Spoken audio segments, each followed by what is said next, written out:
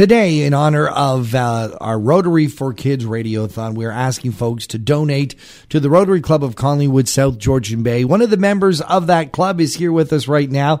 We say hello to Jeannine Faubert. Good morning, Jeannine. Good morning. Great to have you here. I know that you've been working behind the scenes on this for quite some time as we lead up to what is now, we're doing it. It's the Big FM Rotary for Kids Radiothon. How's your experience been so far?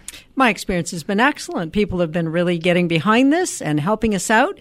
We're reaching out to the community to support us, and so far they have been wonderful. Today is a day that, and Rotary does so many wonderful things. We've talked to President Jen Schulte. We've talked to one of the Rotary International directors, Valerie Wafer, about all the things that you do globally, all the things that you do throughout our community. But today we're really talking about and focusing our energies on what Rotary does for kids, and it's a long list of what you guys are involved in.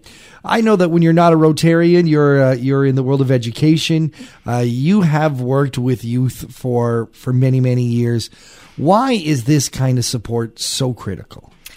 This support is so critical because there are a number of students and children and youth and adolescents. So basically from ages 4 to 18 who need support. People don't always understand that. We've been able to work with a number of our partners to secure spaces in camps where students who may not have the funds to pay the entire camp fee can certainly participate in camp. We've had Blue Mountain Foundation for the Arts take away any fees for students to participate in the juried art shows because as a high school student you may not be able to put $100 towards an entry fee. And your folks may not have the money. So we've really looked at equity and making sure that all students and all youth in our community can participate. And we'd like the parents out there to know when you apply for camps, be sure to ask for that. If there's something that we can do to help you, please ask and we'll do our part to help you. And that's why Rotary for Kids is so important in our community. You've seen firsthand what can happen to a child in terms of their self-esteem, to their development, to their future growth when Rotary or the organizations that Rotary support can intervene. Absolutely. I'll never forget, as a teacher, I had a student participate in the Tim Hortons camp. And this is a student who had never left pretty much her neighborhood. And she was able to go to one of the camps. And she came back a totally different child.